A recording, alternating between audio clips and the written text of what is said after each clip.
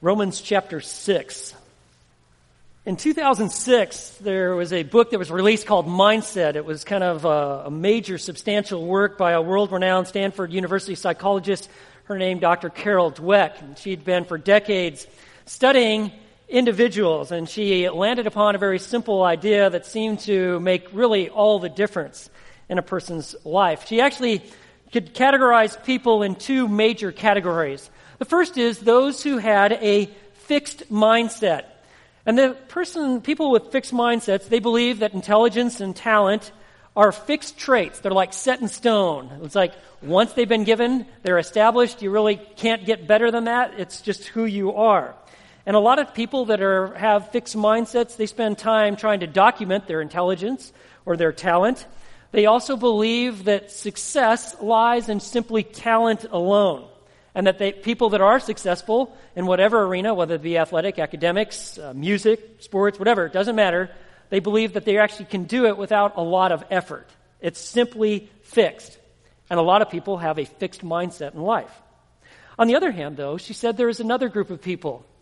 These are the people that rise to the fullness of their potential. They're the ones that seemingly accomplish great things, and she identifies this group of people as those who have a growth mindset.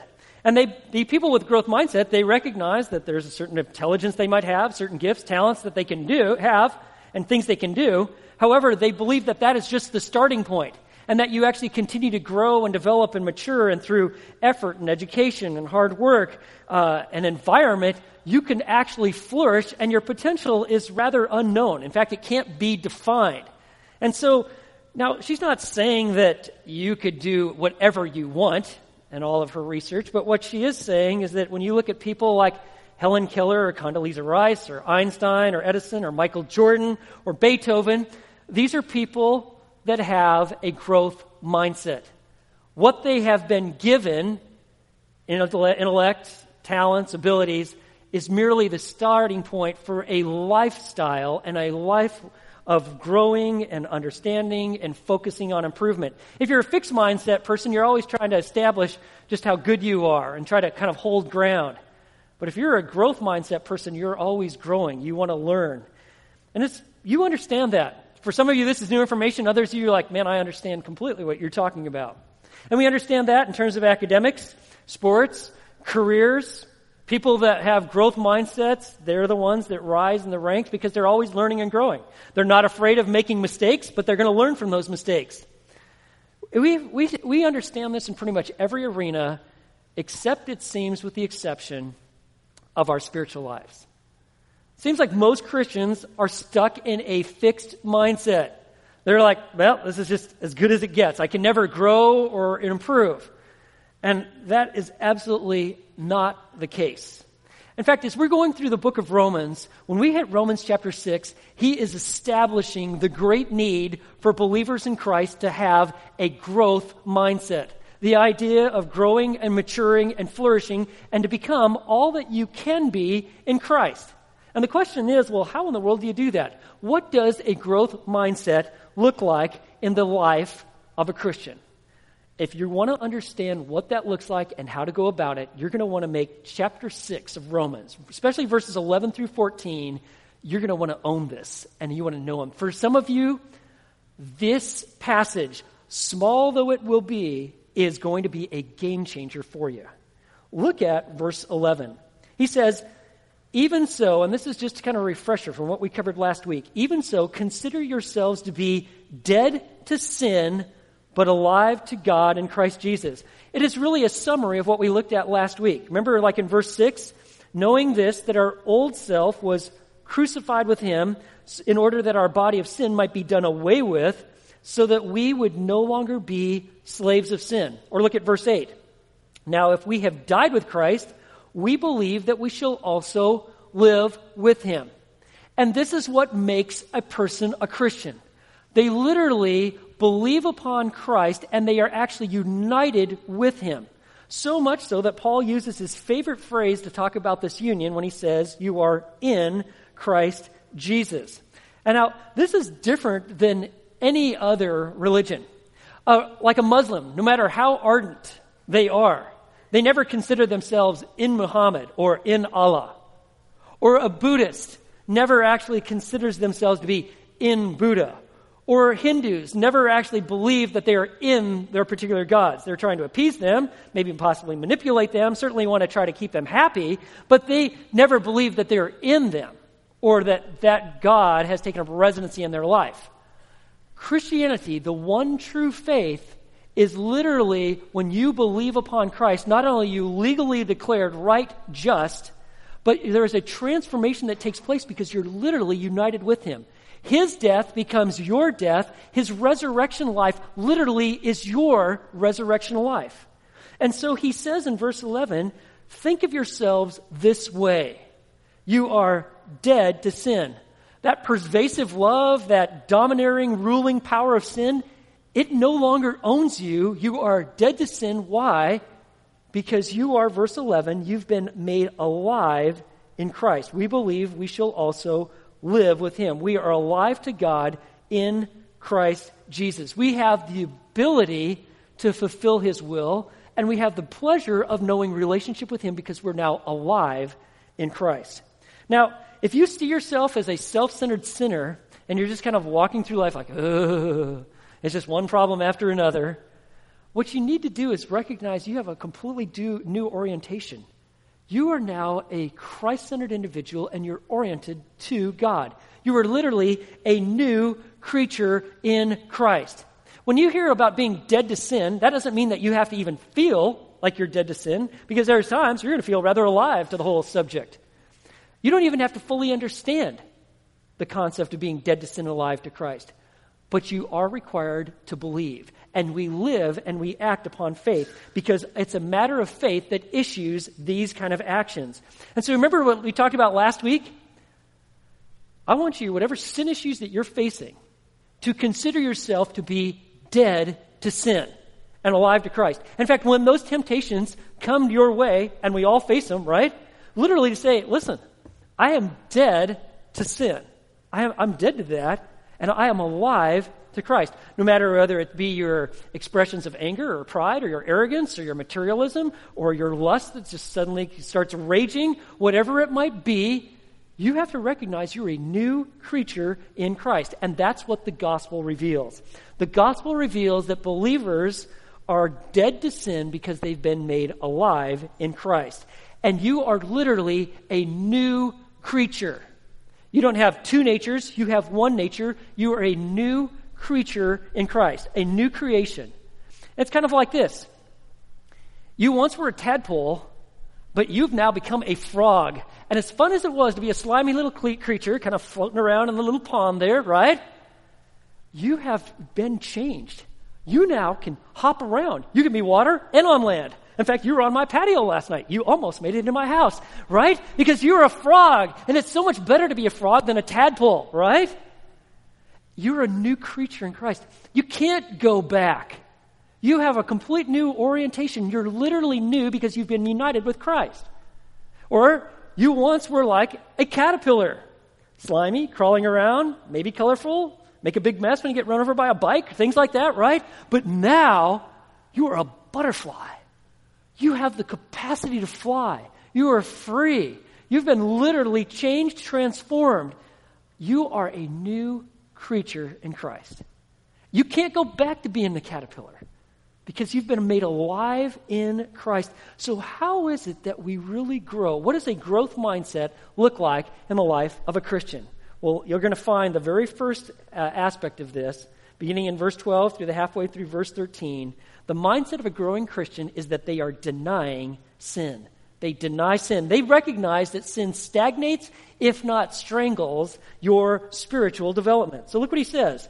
Therefore, do not let sin reign in your mortal body so that you obey its lusts, and do not go on presenting the members of your body to sin as instruments of unrighteousness. What he's saying is, sin used to be the ruling monarch of your life. Prior to knowing Christ, or if you've come here and you don't know Christ yet, sin reigns in your life. It owns you. It dominates you. It controls your behavior. And you really don't have the capacity to fight it. It appeals to your fleshly nature. You don't have the capacity that you need from God to even ward it off. And that explains a lot of your behavior. It explains a lot of what runs through your mind, things that come through your heart, out your mouth. But now you fight against it, and you have the capacity to do so because you're a new creature in Christ. Even though sin used to be the ruling monarch, it can't own you anymore because you're now owned by Christ. But it can try any foothold it can into your life. It wants you to obey its voice. It's kind of like sin's being personified here. And Peter makes a similar statement saying, you are a chosen people, a royal priesthood, a holy nation for God's own possession. But then he goes on to say, but I urge you as aliens and strangers, abstain from fleshly lusts and make no provision for the flesh in regards to its lust. You got to fight against it and say no. You literally deny sin. And he says, deny sin in your mortal body. That refers to the entirety of your being, starting first and foremost with your mind. You literally deny it. You're dead to it, and you think of it that way. And when he goes on to talk about your mortal body so that you obey its lust, you do not allow sin to reign. He says, verse 13, and do not go presenting the members of your body to sin as instruments of unrighteousness. You see, what happens is when you and I are united with Christ, we're a new creature. But residing within us, in our fleshly nature, is a propensity and even still a desire to sin. It would be absolutely wonderful that if we placed our faith in Christ and we were free and completely emancipated from any sort of temptation. Wouldn't that be awesome? I mean, no temptation to sin and no sin. However, even though that will be true of us when we pass from this life to the next, and we will literally be emancipated from our flesh, God will give us a body fit for eternity that will endure forever, allow us to enjoy the capacities of an eternal life and eternal heaven. We will never once again struggle with sin. But in this life, we do. And we have this propensity, it's a sinful propensity and desire to do just that. And so Satan knows that he cannot steal your salvation or your soul, that your eternity is secure. But he does believe, and is actually, frankly, quite successful in robbing you of your joy, neutralizing your effectiveness, and unsettling your peace. In fact, he's a master at it. Do you remember the very first time that sin actually occurred in the Bible, where it's actually referenced as sin? Anybody know where it is? If you say Genesis, that's always a good guess, right? The book of beginnings. Genesis chapter 4. Do you remember the situation? The Lord himself appeared to Cain, all right? You know, and Cain and Abel, they brought their offerings, but Cain's heart was totally not right with God. And the Lord said to Cain, why are you angry? And why is your countenance fallen? If you do well, will not your countenance be lifted up? And if you do not do well, what? Sin is crouching at the door, and its desire is for you, but you must master it. And that's how sin works. It literally wants to pounce on you, own you, be involved in your life. Even from the very beginning, God is saying, you've got to master it. And you can't in your own abilities. That's why you and I need Christ. Paul understood this in 1 Corinthians 9:27. He says, I want you to know something about me. I discipline my body and I make it my slave so that after I've preached to others, I myself will not be disqualified. I tell you about the gospel and the riches of Christ, but you need to know that I face the same fight and struggle like you do. And I've got to even discipline myself. Our flesh, it doesn't care how much Bible you know, how many verses you've memorized. You know what? Your flesh completely doesn't care about the fact that you're at church today. This is great. Here you are worshiping with God's people. You got the book open, the Bible open. Your flesh wants to get back to sinning. And so as soon as you leave walk out those doors and leave this auditorium, guess what? It wants to kick in. You haven't let me have influence in your life anymore. And so it's going to kick into high gear, into overdrive, whether it be anger, jealousy, lust. It never gives up. And you need to understand that. If you're going to have a growth mindset when it comes to your spiritual life, you've got to deny sin. I heard Howard Hendricks, he apparently asked Dr. Louis Sperry Chafer, who was the founder of Dallas Theological Seminary and the first president. And Chafer was getting up there in years, and Hendricks asked him, Dr. Chafer, do you finally get to a time where you no longer struggle with lust? And Chafer turned to him and said, Well, it's not at 80, okay? And we love to think like, if I could just get to 65, right? I get my little card, and I get discounts, and I never struggle with sin, especially lust. Wouldn't that be wonderful? But does it happen that way? It doesn't. You see, you need to understand that you've got to make a decision. That's why he says, verse 13, do not go on presenting your members of your body to sin as instruments of unrighteousness. And that word members is literally means like parts of your body, like your mind, eyes, mouth, ears, arms, hands, feet, legs. Your body, you do not present your body in any way, shape, or form to just I just think I'll just go with this temptation, this lust, this feels good right now. I'm very interested in this scenario. No, you consider yourself to be dead to sin. Now, Paul isn't saying that you couldn't struggle with sin or maybe even fall into some habitual sin. But what he is making clear is that sin can no longer be your lifestyle. You will develop, if you are in Christ, a distaste for it. And you're going to see a diminishing influence of sin because you see a growing presence and influence of Christ. So what you need to do is you need to put sin on ice. And ice is just a simple little acronym I've got that I just am giving to you. This is what you need to do when it comes to sin. Identify it, confess it, and you need to completely eliminate it. Now, sin shows up everywhere, right? It shows up in your thinking, your relationships, perspective, entertainment, work, home, attitudes, right? It's everywhere. And what does it look like? Well, jealousy, gossip, materialism, lust, anger, gluttony, lying, stealing, slandering. It's everywhere. And some of you are like, how did you know that about me? Were you in my house? No. We are all alike. We're all cut from the same bolted cloth. We all struggle with the exact same things. And so what you want to do is you want to lead a revolt against sin. You identify it. Any personal weakness, when you see a temptation and you're tempted, you could actually call it, biting into this would be sin. And I'm dead to that. But you recognize temptations and you say to yourself, this is a temptation. Whether it be a person, a certain place, something you're watching, some environment that you're in, identify it is the first step. The second thing is to confess. If you have sinned, 1 John 1:9 says, if we confess our sins, and that word confess literally means to agree. If we confess our sins, he is faithful and righteous to forgive us our sins and to cleanse us from all unrighteousness. You agree with God that you don't want anything separating that fellowship. You can never be separated permanently because you have eternal security because you're in Christ. But your fellowship can experience some breakdowns. God says, confess it before me. I want you to experience the fullness of joy and love. And then finally, you eliminate it. You reject it. You confront sinful desires. You practice self-control and restraint. You stay away from anything that is tempting you and alluring you to sin. Any person, anything, any TV show, whether it be your computer monitor, any scenario, you got to take your spiritual life serious. And if you really want to grow, you want a growth mindset, you'll do exactly what Paul says. Now, it's interesting, humans actually develop tolerance. And we kind of set bars at different places as to what is permissible and what we're going to have to radically deal with.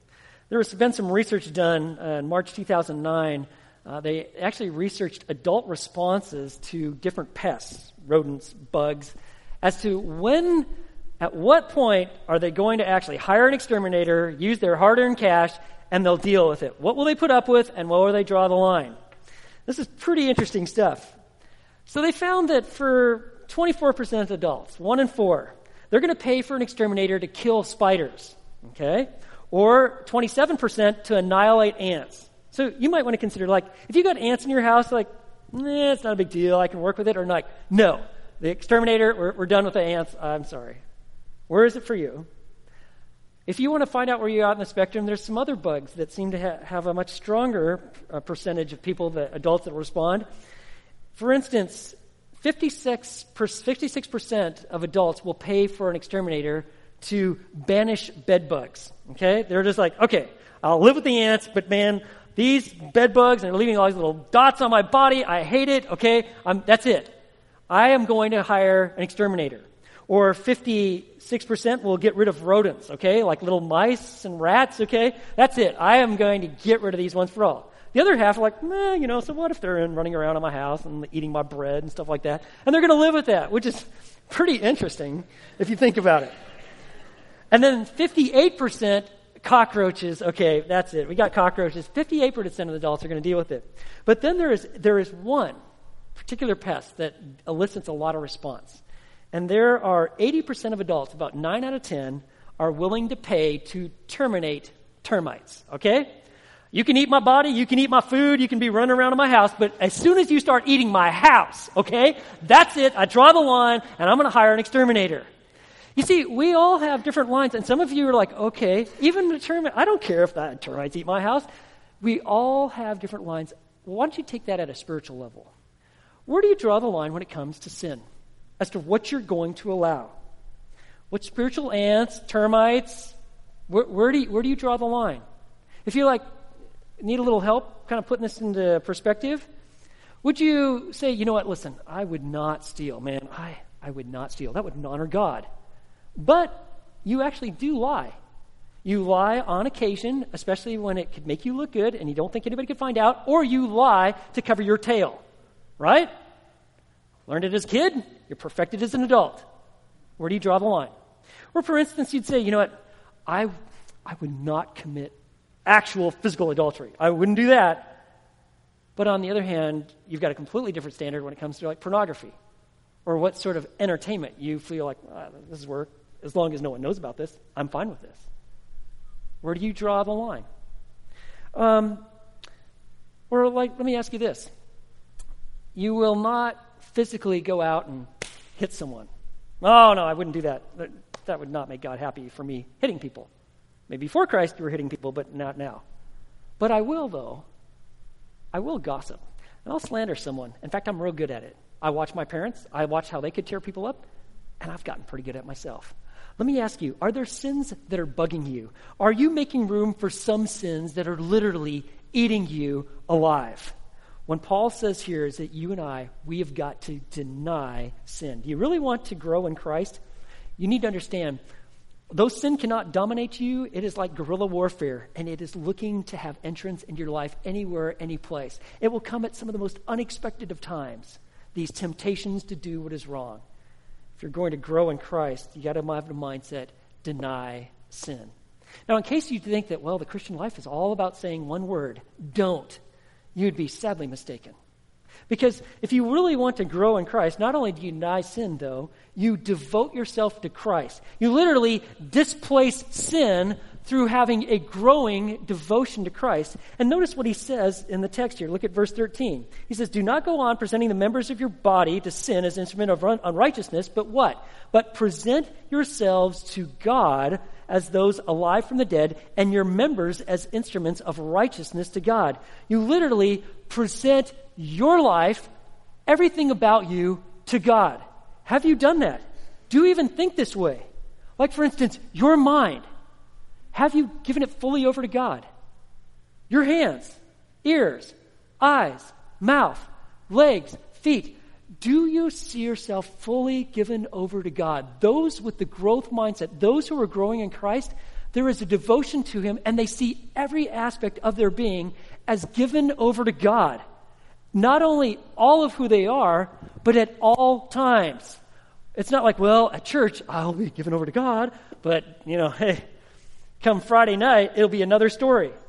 No.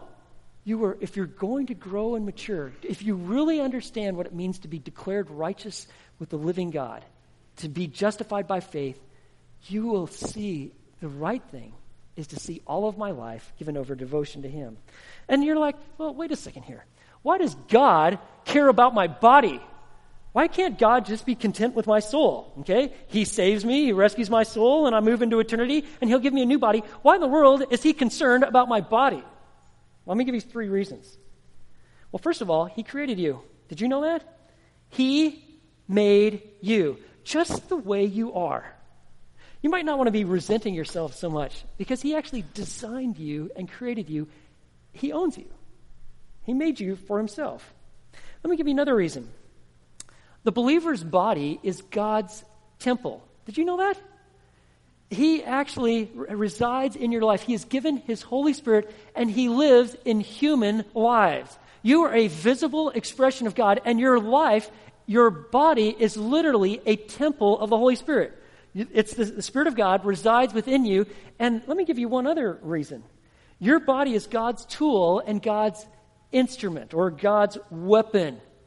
God intends to do his work oftentimes through his people, whom he possesses and owns and has redeemed. And he does so through your human body. I mean, think about all the things that God accomplishes through his people. He does so through human bodies, words, eyes, mouths, legs, feet, people going this way, helping hands, doing things with your life. You might want to actually take care of your body. You only get one. Yeah, I know you can get the knee replacement and the hip replacement stuff. That's actually no fun. And you can do those things, and that's great. You can do that. But you need to realize that you've been given a body. You want to take care of it because God wants all of you, not just part of you, all of you. And it's very interesting. When you sin, it affects everything about you. Remember the classic example, we've talked about this before, David and his sin with Bathsheba in 2 Samuel chapter 11. And David engages all of his senses.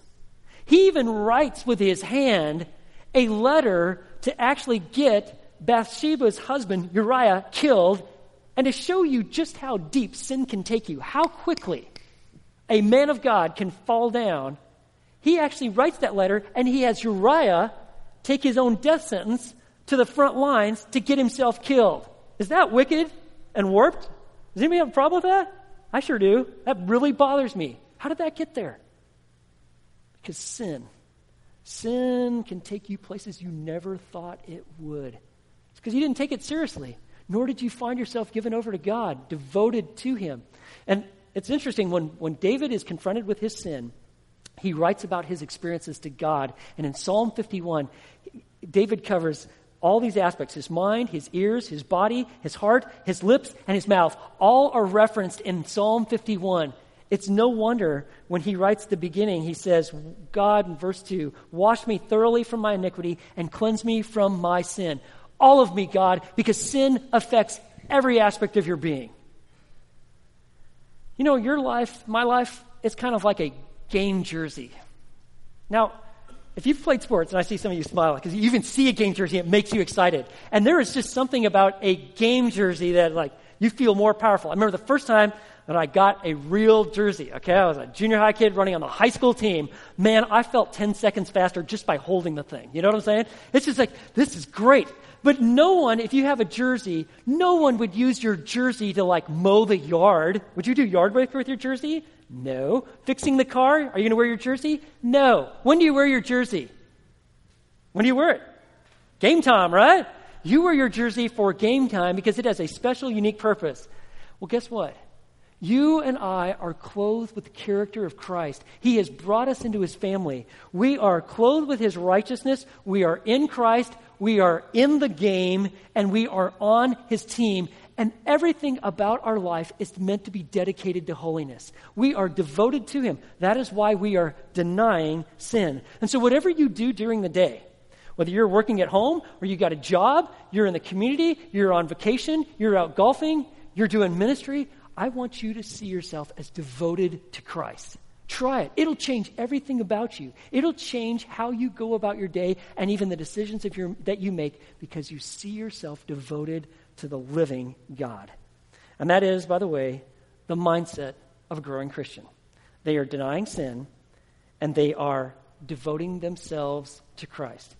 And there is one other thing that you need to know, and this is so very freeing. If you really want to have a growth mindset, look at verse 14. You depend upon grace. Verse 14, for sin shall not be master over you, for you are not under law, but under grace. Just in case we get overbalanced with the imperatives, thinking like, oh man, it's all up to me to make this happen, God once more comes through with the indicative, and he makes you a promise. Look at what he says. I put a mark by this because I never want to forget this. Verse 14, sin promise, shall not be master over you. You are no longer dominated by the ruling force of sin. Why? Because you're not under the law anymore. You're now under grace. All the law did, its demands, it just showed us how great of a need that we are for Christ. It actually became like a curse upon us because no one could follow the law completely, wholeheartedly, right? The 10 Commandments, we're trying to get them out of our school system. We don't even want to see them anymore because guess what? They remind us we can't do it. And that we are not under a system of requirements. We don't have to live under a fear of failing. That is why God has given us a Savior. And this is what revolutionizes our lives. Grace. Grace. What is grace? Grace is the unearned resources that come through our relationship with Christ. Grace is the unmerited favor of God and the empowering presence He gives to us that we can not only overcome sin, but experience the joy and the wonders of knowing the living God. Like one lady was telling me after first service, she has grown so much since she's been here because of understanding grace. Literally, when you understand that God loves you unconditionally, no matter what you've done, where you've been, even how you're at right now, He loves you unconditionally. Your lives flourish in grace. God doesn't motivate His people by fear. You better do this, or I'm done with you. You know what He does? He helps reinforce your heart that I love you unconditionally, tremendously. Nothing can separate you from me. I love you in eternity. You're going to find out how much I love you when you pass from this life, but I want you to believe. I want you to know forgiveness, hope, grace, renewal, restoration. And God's grace comes in a variety of different ways. It comes through His people. It comes through His word. It comes through His very presence. It comes by His Spirit. And so just like John wrote, for the law was given through Moses, but grace and truth were what? They were realized through whom? Jesus Christ. You see, to know Christ is to know grace. You're not on a performance-based standard with God. He actually loves you unconditionally. He wants you to enjoy Him and the fullness of what it means to be in Christ. And that really is the secret of grace. The secret of grace is that it can be well with our soul, even when it is frayed around the edges, even when life is difficult and rough. Do you know why? Because we have the grace of the Lord Jesus. He is with us. And you know, God is in the process of helping you grow and develop and mature in grace. No matter where you're at on the spectrum, whether you're a brand new believer or maybe you've been a believer sometime and you're just now starting to understand grace, God is in the process of developing you and having you flourish. It's kind of like having a piano, okay? And if you get a brand new piano, one of the things, it's great, but you're going to need a piano tuner. And you need a piano tuner throughout the entire life of your piano if it's going to play glorious music. See, a piano tuner, these are trained technicians. And sometimes they have to make the hammers they have to be a little bit harder. And so they actually have this liquid that they put on there and they makes it just a little bit harder. And then sometimes it's too sharp, it's too hard, and so they have like this little pin-like instrument, and they actually kind of point those hammers, pick at them a little bit, and it softens it up ever so lightly. But what it does is it allows the piano to make beautiful music. And the piano technician isn't like a one-time visit and like that's it. Throughout the entire life, after all those recitals and all that practice and all those concerts, the piano always receives the care and the attention of the master technician. And that's what God does with us with grace. He is always addressing the issues. What needs to be addressed here? What do you need to receive more of? What do you need to know more? What do I need to address in your heart now at this present time? And not only is He the master technician when it comes to pianos, He is the master pianist. And He is like playing His music through your life. And so that's why we have to have a growth mindset. That's why we've got to be denying sin and devoting ourselves to Christ, because we're dependent upon grace and God is accomplishing His work through our lives.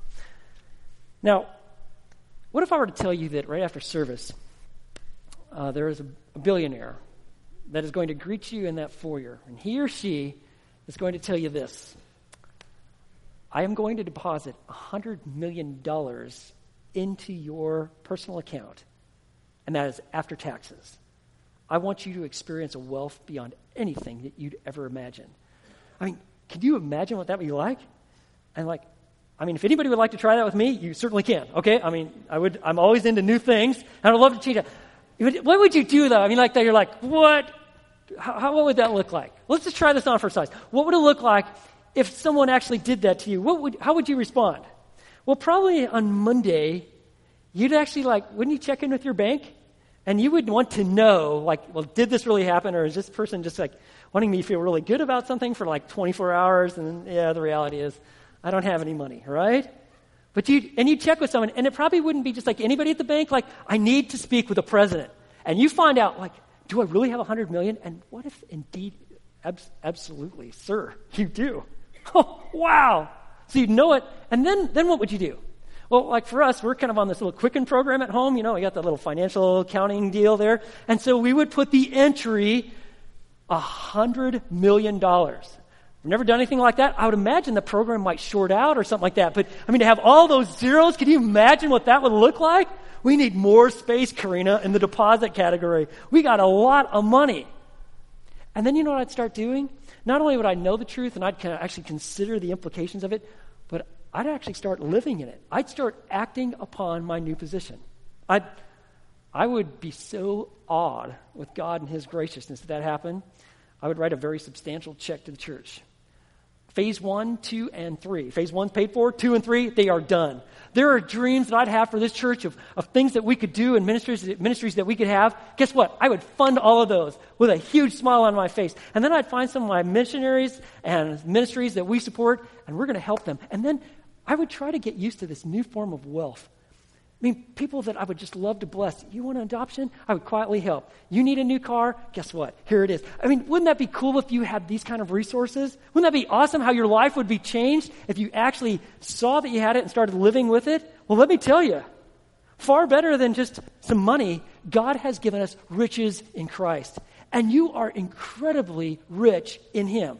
Not talking about money, finances, so much as I'm talking about that you've been blessed with every spiritual blessing in Christ. You literally have the riches of relationship with Christ. And that frees us. You can live free. You can enjoy God. You can enjoy people. You can appropriate it. You can live in it. And God wants you to do that. You're a new creature in Christ. He wants you to depend fully on His grace. Let's see what God can do through you. And so you're going to find this. The depth of our souls is shaped by the direction of our lives. Which is it going to be for you? Fixed mindset or growth? Go with a growth mindset. Deny sin. You want to devote yourself to Christ. And you want to depend upon grace. And friends, just like we talk about the vision of our church, as you grow deep in Christ, your life is going to branch out like a tree, and you're going to bear fruit, and seeds are going to fall. Life is going to be lived the way it was intended, and God is going to be glorified through your life and in our midst. Let's pray. Lord, thank you for an amazing passage of Scripture. And God, I pray that you would just completely reinforce in our hearts and minds what it means to be in Christ. And if there's someone here who has never put their trust and faith in Christ, would they simply pray with me and say, God, I turn from self and my self-centeredness and my sin, and I put my faith in Christ. I accept His forgiveness, and I ask you to fill and lead my life. And for all of us, Lord, would you do this work in our hearts? Help us to continue to grow and mature in Christ. May the principles and the truths of this passage that we see in Romans 6 be ours for a lifetime for your glory. We ask this as we pray in Jesus' name. Amen.